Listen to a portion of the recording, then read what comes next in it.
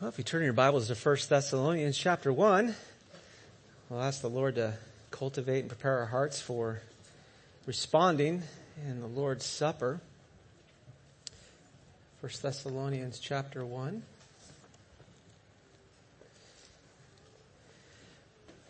John Bunyan, you're familiar with him from the Pilgrim's Progress. He wrote another work, an allegorical work titled Man's Soul.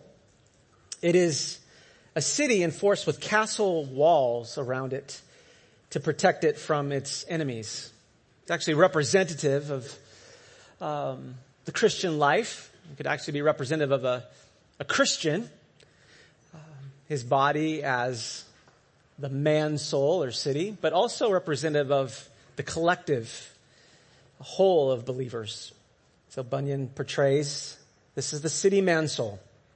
Now there's an enemy that man's soul is responsible to protect its city from. The enemy is Diabolus. His goal is to penetrate man's soul and to turn it against the Lord. That would be Jesus Christ. Now man's soul is well aware of Diabolus's ploys, his tactics, and so they're looking out at the ear gate and the eye gate, obviously representative of the human body here. They're looking out for his evil workers, for lasciviousness, anger, and covetousness. They would be easily identified and counterattacked. But Diabolus had a ploy to rename these individuals. And so he makes these same men more acceptable by giving a spiritual, biblical twist, if you will, on their evil natures, to make them more acceptable. And so he named covetous, prudent, thrifty, anger, good zeal, lasciviousness, harmless mirth. These men are sent to the eye gate and the ear gate to infest the heart of the city with Diabolus's wicked contortions and ploys. And the city eventually falls to the evil prince's ploys, and he must be rescued by the Lord Jesus Christ. And he does so through the jailer, Mr. Truman, who catches these deceivers, exposes them, and frees the city. Our American culture has been saturated for about 300 years with Christian verbiage because of the church's influence, no doubt. And if you listen carefully, whether it's through sports or movies, you're going to hear phrases like redeem oneself, or you need to atone for your mistake, or atone for their mistakes. Or even, you should give grace. And as Christians, when we come across that, we often want to retort, you keep using that word, I don't think it means what you think it means. These words have been gutted of their rich theology and replaced with a watered down, and should we say poisonous, a poisonous anthropological, what does that mean? Man-centered, a man-centered meaning. So in Christian doctrine, grace isn't this tolerance of failure and sin, but rather grace is God's provision to fulfill the penalty and requirement of the law regarding sin. And thereby, by fulfilling the law and its penalty and requirement, thereby he provides God's riches at Christ's expense. I did that on purpose. Grace, right? God's riches at Christ's expense. It's probably the first time we ran across that little fascinating, fun acronym. But I've injected it now with its proper content. God's riches at Christ's expense is the provision of a satisfied law and its requirement for those who receive his provision. So in 1 Thessalonians, we're going to look at God's verbiage of grace and faith, as well as the power of the Holy Spirit in the gospel.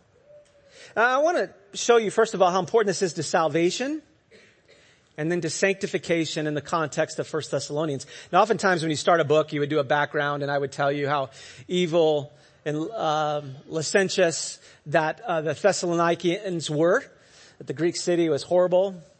But what we're going to do is actually use the book itself to set up the background and then move right into chapter 1. So first of all, the importance of the Word of God to salvation. This is important. In chapter 2, verse 13, we get some of the background. It's vital to understand this book. 1 Thessalonians 2:13, we also thank God constantly for this, that when you received the word of God, which you heard from us, you accepted it not as the word of men, but as what it really is, the word of God, which is at work in you believers. So they received the word of God, the proclamation of God. It's not the word of men, even though the apostles and prophets and teachers are bringing it. It is the word of God, the revelation of God, his truth, his proclamation. And because it's the word of God and you accepted it, you apprised it as for what it genuinely is, the word of God, it does a work in you believers, he says, right? It's powerful because it's God's word. It's the word of God that brought life and light when he said, let there be light. It's the word of God that brings life and light to the soul out of deadness. Now, the threat is found in verse 16. There are those who do not want the word of God going forth. And their goal and intention in verse 16, Paul says, hindering us from speaking to the Gentiles that they might be saved. That's the goal of threats, false teachers to the word of God. They want to hinder it. They'd rather bring the word of men. They want to hinder salvation. The word of men thwarts the salvation of sinners. And so Paul begins his letters here, this letter to the Thessalonians in this first letter, to remind them of the power of God's grace in salvation. But there's also another attack, and the attack isn't just on salvation, it's also on sanctification. And in chapter 4, we see his emphasis on sanctification in chapter 4, verse 1. And again, it's the frame of this is God's grace. And we're going to see that in chapter 1. It's God's grace and provision through Christ that brings salvation, but it's also his grace in the word of God that sanctifies. We can call one saving grace, and this sanctifying grace. We can call it sanctifying grace versus saving grace because of our relationship to Christ. Outside of Christ, we're dead in trespasses and sins. By faith, we grab onto Christ. We receive Christ would be a better way to explain it. We receive Christ by faith. We're saved. So it's his grace that saves us. We're declared right with God through faith. And as we're connected to Christ by faith, like a branch to the vine, that grace sanctifies. It's still the personal work of Jesus Christ. It sanctifies us. It brings life and growth. Just so you see before we look at chapter 4 on sanctification, drop down to 5:28, chapter 5:28, and notice grace again. The grace, 1 Thessalonians 5:28, the grace of our Lord Jesus Christ, it belongs to him, be with you. Paul does this many times. He'll start a book with grace to you, and then he closes the book with grace be with you, because it's the word of God from Christ that graces us. To save, if we're outside of Christ, brought into Christ, and to sanctify those who are in Christ by faith. So, sanctification. Let's look at how God's grace affects our sanctification. Chapter 4, verse 1. Finally then, brothers, we ask and urge you, I love this, we could just do a whole lesson on this, urge you in the Lord Jesus, so it's in your relationship with Christ that Paul asks and urges. So the motivation is found in union with Jesus Christ. It's because of Christ. It's in Christ. That as you receive from us how you ought to walk and to please God, just as you are doing, that you do so more and more. So because we're in Christ, there's a walk, an offering of worship and praise that God is pleased with because we're in Christ. Verse 2, for you know what instructions we gave you through the Lord Jesus. So we're urged in the Lord Jesus. And these instructions come through the Lord Jesus. This is the word of God, not the word of men. Verse 3, for this is the will of God, your sanctification. We're set apart to him. We're united with him, so we belong to him. That you abstain from sexual immorality, that each one of you know how to control his own body in holiness and honor, not in the passion of lust like the Gentiles who do not know God. So, this grace that sanctifies teaches us the will of God. We know his will. It teaches us and empowers us to control the body in holiness and honor, verse 4. Not in lustful passions like those who don't know God, because we know him in Christ. And what does it do when we don't control our body and it's given over to lust and passion. Verse 6, that no one transgress and wrong his brother in this matter. It affects others, because the Lord is an avenger in all these things, as we told you beforehand and solemnly warned you. For God has not called us for impurity, but in holiness. I look at verse 9 too. I love this. Now concerning brotherly love, you have no need for anyone to write to you, for you yourselves have been taught by God to love one another. So we're God taught, God discipled in his grace. So this grace is a grace that when we're united with Christ saves us, and the word of men tries to thwart that. And this grace, because we're in Christ, sanctifies us in our union with Jesus Christ. Because we're taught of God. We're taught of his will. And that knowledge and the power of God's grace in Christ sanctifies our lives. So let's look at this power source, if you will. We want to look at grace. We want to look at faith in Christ, and we want to look at the power of the Holy Spirit. So take us back to chapter 1. If you turn there, look at three manifestations of the power of the gospel. Three manifestations of the power of the gospel that's accomplished by the Holy Trinity, Father, Son, and Holy Spirit. So you're going to see the Father and the Son and the Spirit's involvement in all of this. First manifestation of the power of the gospel is the grace of God. The grace of God. We don't have to go very far. We can just look at verse 1. Paul, Silvanus, and Timothy to the church of the Thessalonians. In God the Father and the Lord Jesus Christ, grace to you and peace. So this grace that comes to them and peace is found in union with God the Father and the Lord Jesus Christ. This is where grace is operative, in union with God the Father and the Lord Jesus Christ. And it's the church, the assembly, the body that's united with God the Father and the Lord Jesus Christ that experiences God's grace. So it is our position in Christ, in the Father, that we experience this grace. Now, is this grace some kind of mystical meditation? What is this? Well, verses 4 and 5 gives us the heartbeat of this grace. I think it's worth looking at here. It's actually the center of chapter 1. For we know, brothers, loved by God, that he has chosen you because our gospel came to you. Notice the personification here. It's because we're going to see it's the Holy Spirit's ministry through the bearers, the proclaimers of the gospel. So it's as if the gospel is coming like a person to you, not only in word, which is true, it's coming in proclamation, but also in power. It's effectual. And in the Holy Spirit and with full conviction. You know what kind of men we prove to be among you for your sake. So the gospel comes as if it's personal because of the power of the Holy Spirit and through approved men, namely Paul, Silvanus, and Timothy. So the power of this grace isn't me, it's actually the Holy Spirit in the ministry of the proclamation of the Word of God that produces conviction. A little bit about this grace. I think we can draw from this text. I'm going to draw a little bit from grace to you and peace and in God the Father and the Lord Jesus Christ. This is some amazing fruit, so we've eaten around it and we're just going to suck this thing as dry as we can. So notice, first of all, this grace, it does come from God. And so we could call it a rule of grace. It's a rule of grace. We noticed in chapter 5, verse 28, that it's the grace that belongs to the Lord Jesus Christ, the grace of our Lord Jesus Christ. It comes from him. He's the source. But we definitely see that here in verse 1. It's to the church who is in God the Father and the Lord Jesus Christ. And in that context, grace to you and peace comes. So it comes from God.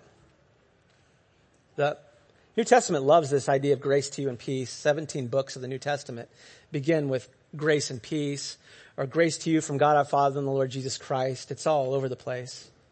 Now, why is this grace from God? Why would we call it a ruling grace? It produces salvation and it sanctifies. Well, it's because it's a divine grace. And again, I don't mean substance. I mean it's in if I could use hand metaphorically here, in the hand of the Godhead, the Father, Son, and Holy Spirit. From the Father, through the Son, by the Spirit, that we experience his grace. In other words, grace is God's provision, God's work on our behalf in Christ.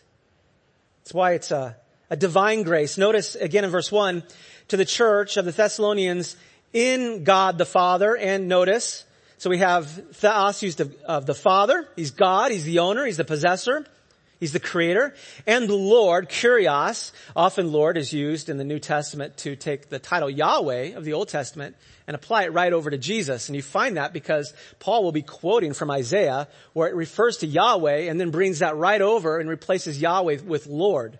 So it is a divine title. In other words, the Father is God and the Son, the Lord Jesus Christ, is God. And together, the church is united with God the Father and the Lord Jesus Christ. So it is a divine grace because of the work of God. It's a divine grace. It's a ruling grace. It's a sovereign grace. It's a sovereign grace. Look at the phrase there. The end of verse 1, grace to you and peace. So it rules. It's divine. It's sovereign. Notice grace to you. It's external. It's a grace that comes unto the person from without. Grace to you. It engages its object. It doesn't hover. It's not neutral. It's not a bucket there that we're just grabbing to apply to ourselves. It actually engages, right? Grace to you. So it comes from without, it engages, and therefore it's independent. It's not dependent upon man. No qualifications are given that compel, move, or motivate this grace. It's undeniable. It's not affected by man. It's not moved upon by man. It superintends upon the man apart from the will of man or the behavior of man. And it's God glorifying. You see this in verse 2. We give thanks to God always for all of you, constantly mentioning you in our prayers. It's fascinating, this term, give thanks. This whole book is an outflow of thanks because of God's sovereign grace, because of his sovereign rule, his sovereign provision. The Greek word for thanksgiving is eucharisteo. So you is good, charis, good grace or well favored. The word for grace is charis. We use that often to name our daughters. Charis. So God's grace is charis, a gift. And it produces thanksgiving, well favored, good graced, eucharisteo, or Eucharist. So this whole book is flowing out of the thanksgiving of Paul for the grace of God in Christ. How might we summarize this grace? Why don't you turn to John 1:14? John 1:14. It's just good to feast your eyes on this. And the Word became flesh. To inflesh. Incarnate, to inflesh. Carnate in. He's fleshed. And dwelt, tabernacled among us, to condescend. Think of the pictures of the tabernacle and temple. God with us. And we've seen his glory. Glory as of the only Son from the Father, full of grace and truth. He is full of grace and truth. It's in himself, in Christ, being infleshed, incarnate, dwelling among us, that we have seen his glory. This is God's provision of grace. It comes from God. It's divine. It's a ruling grace.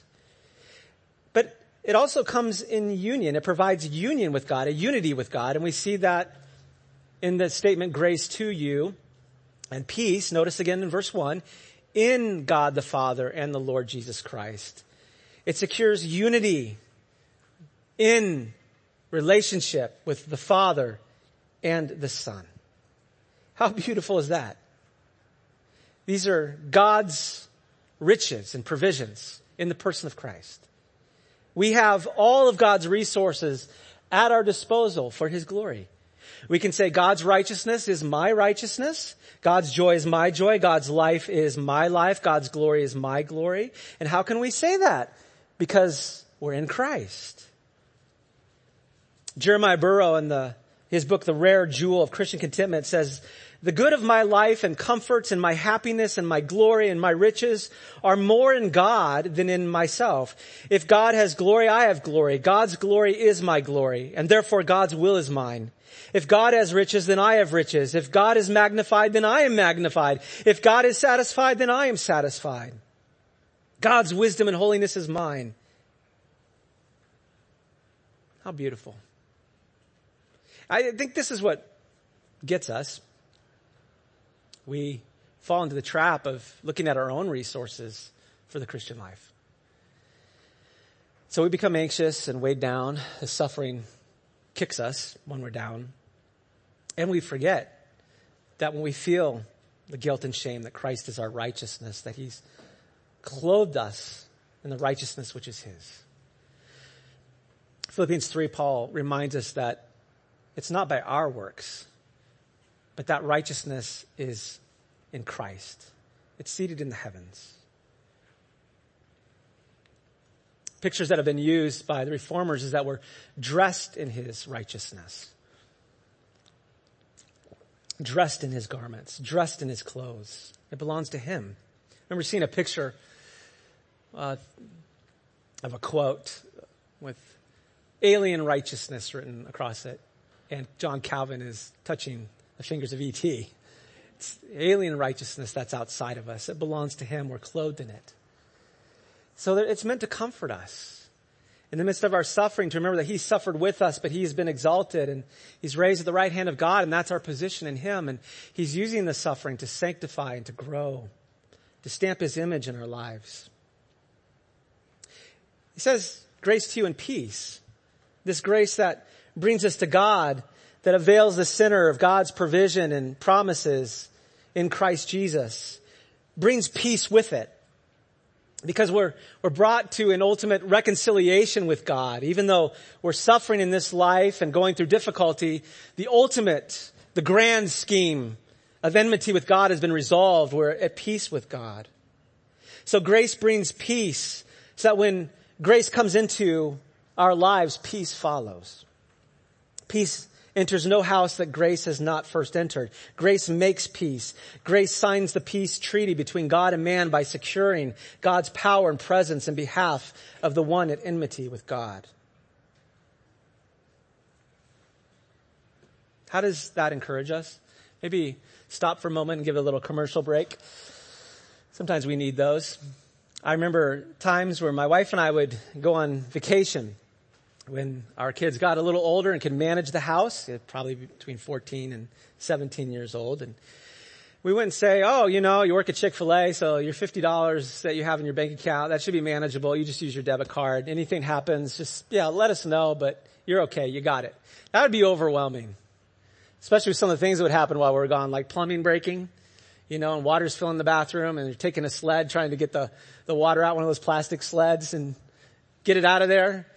You see, what we would say is, no, just let us know. There's people in the church body you can call. Here's where the checkbook is. Here's a card. Here's some cash. Here's some resources. And so in the midst of this struggle of difficulty, at the same time, there's the promise of provision. And the same thing in this cursed life, we go through suffering and affliction, that God works in our lives as his children to grow us and train us and impress the image of Christ in us and on us in the midst of our affliction. But we have these secure promises.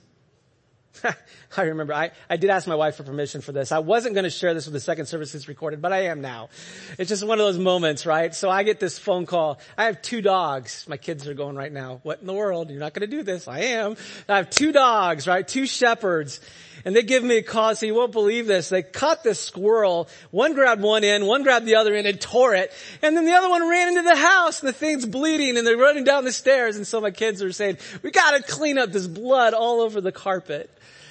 That's havoc. That's craziness.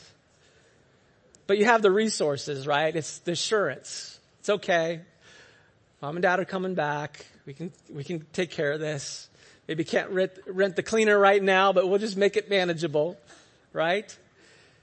And Paul is describing the affliction of the sufferers the Thessalonians are going through, and he's reminding them that they have not only God's gracious provision, all these blessings in Christ to meet their need, When we feel guilty, we feel shamed, and we're being accused, Christ is my righteousness. It's this garment, this robe that's outside of me. It's alien. I can cling to that. When we're losing loved ones, to know that I have a family that's secured. When our home's falling apart, I have an eternal home in heaven.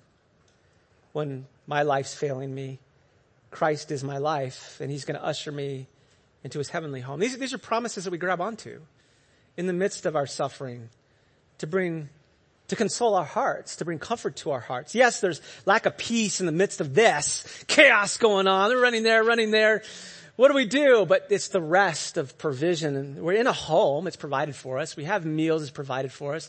Can reach mom and dad on the phone. There's help, right? In the same way, we draw from one another, resting ultimately in the provision of God in Christ. So God graces us. Comes from him. It's divine. It rules, saves, it sanctifies. How does it do all that? Not because some mystical force, but because it's the ministry of the Holy Spirit through the Word of God. But secondly, if you're outside of Christ, you have no access to this grace. This grace is in God the Father and the Lord Jesus Christ. And so you need to embrace Christ. You need to receive him. And that's our second point. The second manifestation of the power of the gospel. First is the grace of God, and he's underlined even the deity of Christ in this, but also faith in Christ. And look with me at verse 3. Remember, the whole thing is flowing out of thanks, right? Eucharist, good thanks, because of God's good grace. This whole life becomes this testimony of thanks. And he says in verse 3, remembering before our God and Father, in the presence of God. What a thing to say, in the presence of God.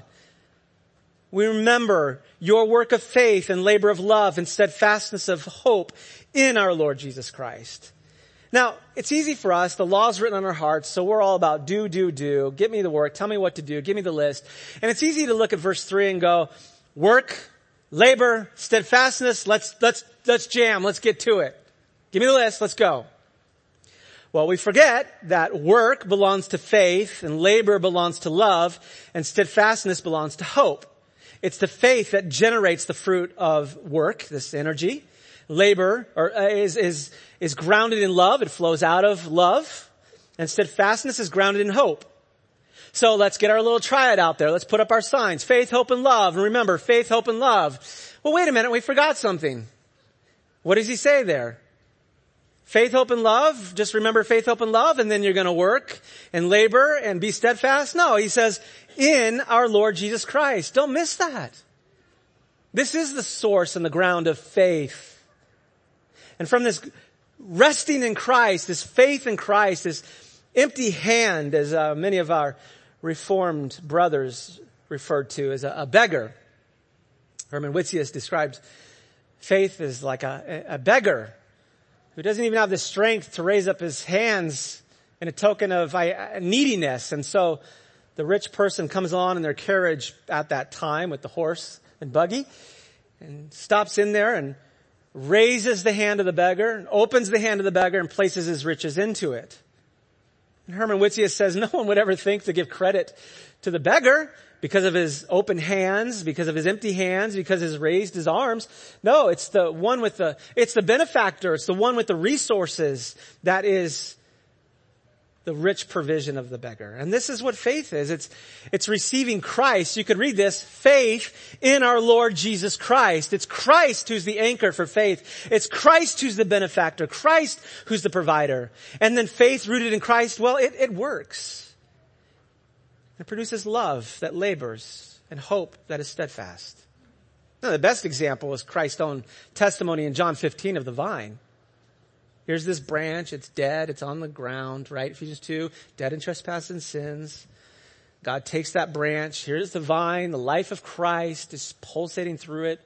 Attaches that dead branch. Binds it to the vine. That bond, the Reformers called faith. It's accomplished by the Spirit of God, the union there. And faith is a testimony of receiving. It's receiving that life of the vine. And as we work through, we've talked about saving grace and sanctifying grace. We can talk about saving faith and sanctifying faith. The faith that receives that bond in Christ is immediately declared right with God because we have Christ. We're saved. We're in Jesus.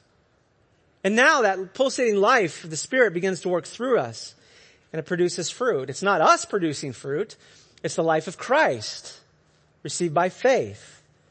It's in our Lord Jesus Christ that this faith is grounded. It receives the benefactor Christ, and the Spirit of God works through Christ Jesus to manifest the fruit of the Spirit in our lives, so that faith produces the fruit of work, and we love and delight in Him, so that produces loving labor and hopeful steadfastness. So what do I draw from this? Faith, hope, love. No. What I'm drawing from this is grab onto the gospel, come here intentionally to hear the gospel, preach the gospel to our own hearts as we're in the Word of God, be looking for the good news of the gospel, the good news of God's grace in Christ, because it's that has the power by the Holy Spirit to grow our faith in Christ, to produce faith that works its way out in love, not because of our faith, but because Christ is the vine, so that love empowers labor, and hope in Christ produces steadfastness. I can endure the affliction because Christ is all that I need. He's everything. So we run to Christ. We take His word and we preach the promises to our hearts, even when our hearts sometimes don't believe it, right? I believe, but how my unbelief? And we ask the Lord, I need your sanctifying grace through the ministry of the gospel to remind me of Christ so that my faith grows. Because I'm having a hard time laboring and providing energy in ministry. I'm burnt out and I'm bitter. And I'm just struggling with my attitude of grumbling and complaining. Show me Christ again through your word. And ignite that faith that bears the fruit of love and hope, that bears the fruit of steadfastness and labor and work, which is because of Christ, not because of me. So this gospel produces this saving faith. And this saving faith, then because we're clasping in Christ, that's where the saving faith is in Christ Jesus. There's a sanctifying fruitfulness in love that labors and hope that remains steadfast.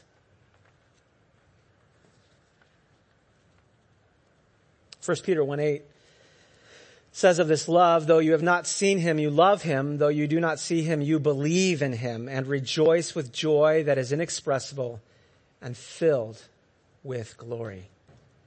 We don't see Him, we love Him. Why do we love Him? We believe in Him and we rejoice with joy that is inexpressible and filled with glory. I love this because he gives us the secret to assurance and confidence, which are one of the testaments of justification. To understand justification, assurance is one of the great benefits of understanding our justification. And I point you to verses 4 and 5 for this. This is great encouragement. He says in verse 4, for we know, right, because of our union with the Lord Jesus Christ. For we know, okay, that's confidence, that's assurance. Brothers, loved by God. That takes us back to Ephesians 1 of God's loving choice in Christ. Loved by God, that He has chosen you. How do I know? Know that I'm loved by God and that He's chosen me. Verse 5, because our gospel came to you not only in word, it came in proclamation. It's a good news, a proclamation, but also in power and in the Holy Spirit with full conviction. William Perkins, great reformer, following Calvin later, wrote a book called The Golden Chain in light of Romans 8. And what he says is, how do we know? He asks the question, how do we know that we're chosen and loved by God? He says, well, if we're chosen by God, that's a chain.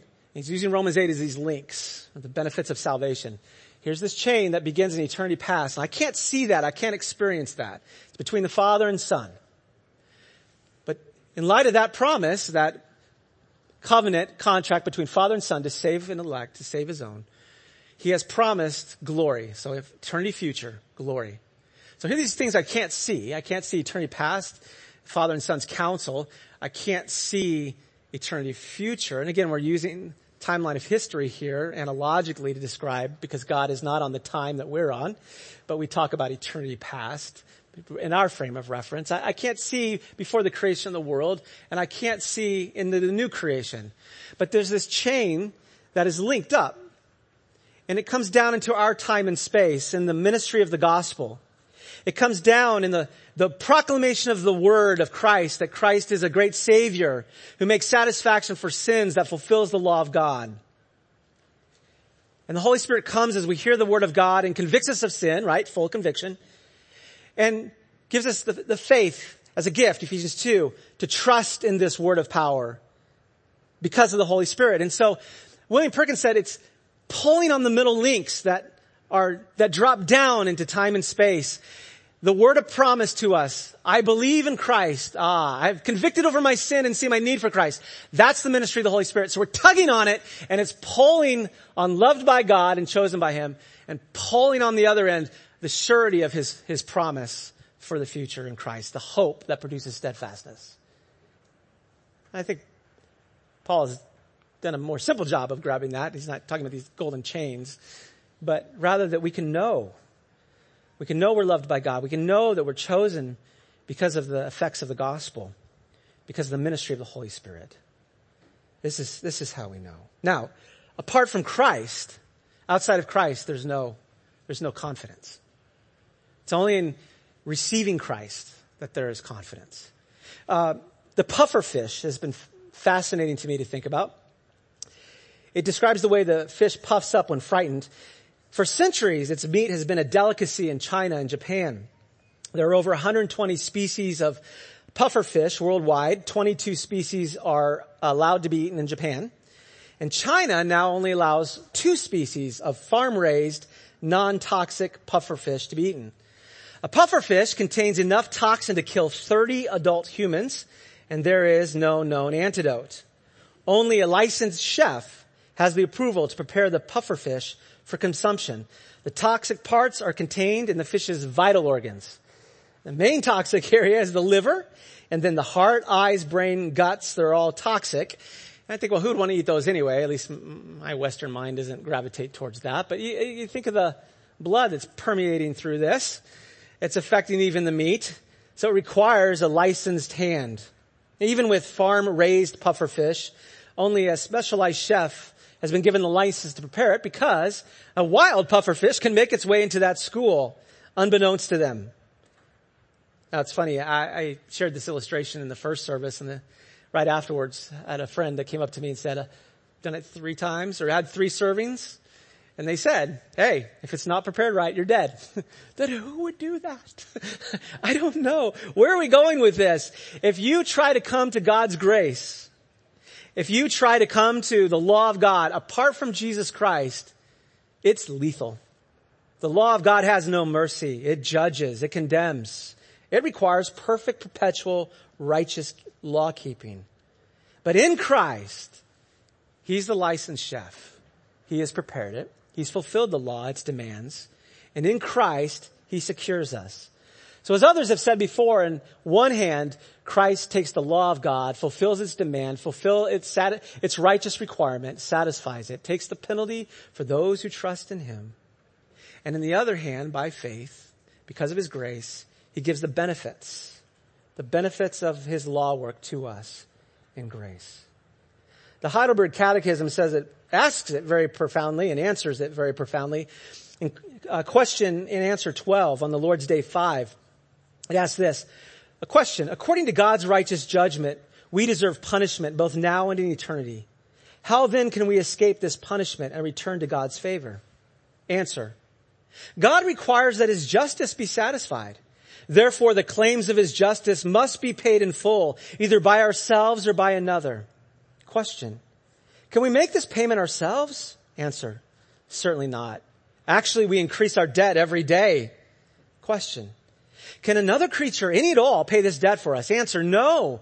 No mere creature can bear the weight of God's eternal wrath against sin and deliver others from it. Question. Well, what kind of mediator and deliverer should we look for then? Answer. One who is a true and righteous human, yet more powerful than all creatures. That is, one who is also true God. Question. Then who is this mediator, true God, and at the same time a true and righteous human? Answer. Our Lord Jesus Christ, who is given to us to completely deliver us and make us right with God. Grace, faith in Christ. And lastly, the power of the Spirit. The power of the Spirit. we've seen that he works through the proclamation of the Word of God to bring full conviction. But I want you to notice this power, how it operates in our sanctification. We've seen already that it produces life, produces faith. The grace of God becomes operative through the ministry of the gospel because of the Holy Spirit. But we also see that there is a sanctifying grace because of the power of the Spirit. And if I could just outline a threefold benefit of the ministry of the Holy Spirit. First of all, and we'll look at it, but I want to give it to you as a little preview. The Spirit-empowered gospel stamps our life with the image of Christ in the midst of affliction. It's in that hardship. He stamps us with Christ. Secondly, the Spirit-empowered gospel causes us to sound forth Christ. And then finally, to serve Christ. And let's just look at it briefly. Verse 6. And you became imitators of us. You mimicked us and of the Lord. For you received the word, that word of God, in much affliction. You think of how the refiner's fire works with silver and gold. So in the midst of this affliction, maybe it's better to talk about the branding. The heat of branding. Well, he brands us. This idea of example in verse 7, so that you became an example. The word there is type. And if you remember the old typewriters, I know it's all kind of encased and hidden from us in the copiers now, but you think of the old typewriters, they would imprint the image, the letter on that piece of paper. He imprints, he types is the word. In the midst of affliction. There's an external affliction. That's the context, but there's an internal. Verse 6, with the joy of the Holy Spirit. There's this secret joy and contentment in the midst of our affliction that comes from resting in Jesus Christ that produces a faith that bears the fruit of working, love that labors, and hope that is steadfast. Verse 8, not only does he stamp and press the image of Christ in our life with the external of affliction and the internal joy of the Spirit, but he also sounds forth. Verse 8, for not only has the word of the Lord sounded forth from you in Macedonia and Achaia, but your faith in God has gone forth everywhere, so that we need not say anything. The idea of sounding forth, some have noticed, is like a thunderclap that echoes. I told Barry, you should have something in the background that goes off. Boom! He said, yes. We didn't get to it, did we? Sounding forth. This lightning, this thunder that sounds forth. Now I want to remind you that it's all in the context of thanksgiving. Remember? Eucharisteo? He's giving thanks. Think of the word for gospel. Euangelion. We get angelos as the word for angel or messenger. And the little prefix eu, the good message. So we've talked about the good grace. That would be well favored, thanksgiving. We've been graced, so we respond in thanksgiving because we've received his good grace. But the gospel is built around this good news. And if I could encourage you, oftentimes in evangelism we love to take the John the Baptist approach of under the old covenant, a prophet, a lawyer figure, judgment to the world. God hates everyone's stinking guts, trust in Jesus mentality. I'm not saying there aren't times where we're on a plane and I imagine myself having to say some things because it's going down. And I'm like, then why wouldn't I do that anyway? Hey, y'all, listen. Are there times for that? Certainly. We don't want to lose that aspect of God is a judge. We're under his law. We're condemned. Run to him. We definitely want to proclaim the law. It's in Christ's hand and we give him grace in the other. But the flavor here, the flavor of this sounding forth is this idea of good news. It's framed by thanksgiving. And so it may go something like this. Let me boast in the Christ who saved me from my sins. And he can save you too. He's a great Savior. This is good news. We rest in him. We look to him by faith. He's done the entire work. Trust in him. Yes, he's a judge and the law condemns. But I want to give thanks. I want to proclaim the goodness of Christ to me and I want to offer him to you. That's the flavor of this sounding forth that's echoing across the land, everywhere they've gone. And then 9 and 10, we see the service. Ministry of the Holy Spirit and sanctifying grace. For verse 9, for they themselves report concerning us the kind of reception we had among you and how you turned to God from idols. So think of these idols as these dead representations of demons, as Paul says. I believe it's 1 Corinthians 8. They're dead, and they're these dead representations, and they literally have to be carried about by the works of men and propped up by men. Isaiah makes a mockery of it. And instead, we've turned from those to serve. Think of a service of thanksgiving. It gives us the flavor of 1 Thessalonians 1. It's remembering. It's a service of grace, a response of grace and thanksgiving. We serve the living and true God, not propping him up, not trying to protect him. He's done the work in Christ. And verse 10, notice the resting, to wait for his Son from heaven, whom he raised from the dead, Jesus, who delivers us from the wrath to come. We're longing for him. We wait for him. We're resting and are looking forward to Christ's return. And all these things are made ours by the grace of God in Jesus Christ through the ministry of the gospel. Why would we want to get in the way of that? We just laid before unbelievers the banquet of Jesus Christ through our own personal lives of thanksgiving. And we realize we need the same banquet in our own hearts. Well, the Lord Jesus has given us the Lord's Supper. If you look with me at Luke 22, I think this would be a wonderful response. You're going to see this emphasis of thanksgiving and remembrance framed in a taste of the heavenly banquet to come that he's given to us in this new covenant cup and bread. So just to frame some time, I'm going to give you a little time to pray and just remember Christ and what he's done for you. But just to frame your thoughts, in verse 14, Luke 22, when the hour came, he reclined at table and the apostles with him. And he said to them, I have earnestly desired to eat this Passover with you before I suffer. Passover connects back to the Old Testament, Exodus and redemption, reminds us of the unity of redemption in all of Scripture. It's this Passover with you. Reminded of 1 Corinthians 5:7, where Paul says that Christ is the Passover lamb. We see the unity of the kingdom. Christ has brought the new covenant message of the kingdom. It says in verse 16, for I tell you, I will not eat it until it is fulfilled in the kingdom of God. He's looking forward. This is the hope. In verse 17, he took a cup, and here's our word for thanks. When he had given thanks, he said, take this and divide it among yourselves. For I tell you that from now on, I will not drink of the fruit of the vine. Notice this giving, fruit, take, receive, until the kingdom of God comes, our hope.